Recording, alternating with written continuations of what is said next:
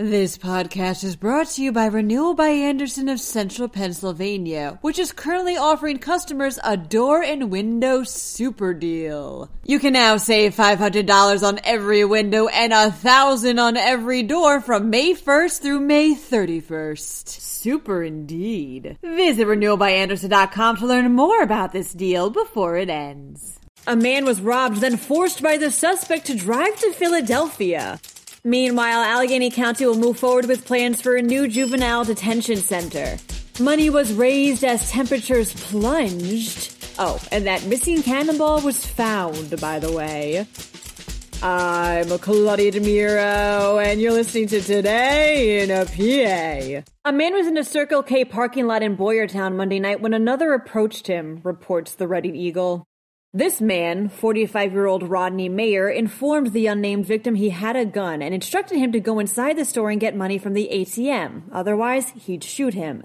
The victim did so with Moyer accompanying him and was then further instructed to drive Moyer to Philadelphia, but not before stopping at another ATM along the way. Police are currently searching for Moyer, who they've revealed has no permanent address and a history of drug problems. He faces charges of robbery and kidnapping, among other things. Allegheny County officials confirmed they're moving forward with plans to either reestablish a county-run juvenile detention center or create a public-private partnership, reports WPXI. Sources told the news station that ever since the former facility, the Schumann Juvenile Detention Center, closed due to repeated safety violations, teen offenders they believe should have been locked up ended up committing another violent crime. The county has been renting beds at private facilities in lieu of their own, but runs out of options when those are full.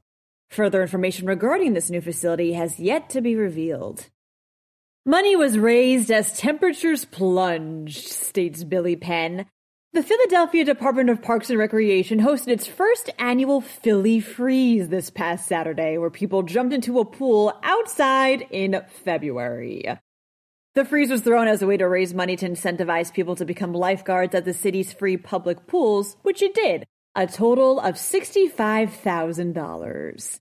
That cannonball that went missing in Delaware was found, by the way, says Penn Live. This podcast previously reported how the cannonball, which dates back to the War of 1812, either got stolen or disappeared entirely from the historic Cannonball House in Lewis. About a week later, it was found on a sidewalk just a few blocks away, right outside of a local museum. The cannonball has since been returned to its home, although whether it was actually stolen or just rolled outside for some fresh air will remain a mystery, it seems. Welcome to March, everyone. For even more news, drop by PennLive.com. Also, please don't forget to rate this podcast in either Apple or Amazon and to share it around with anyone you think would enjoy it too. Thanks ahead of time, and as always, thanks for listening. I'm Claudia DeMiro, and I'll be back again tomorrow for more Today in a PA.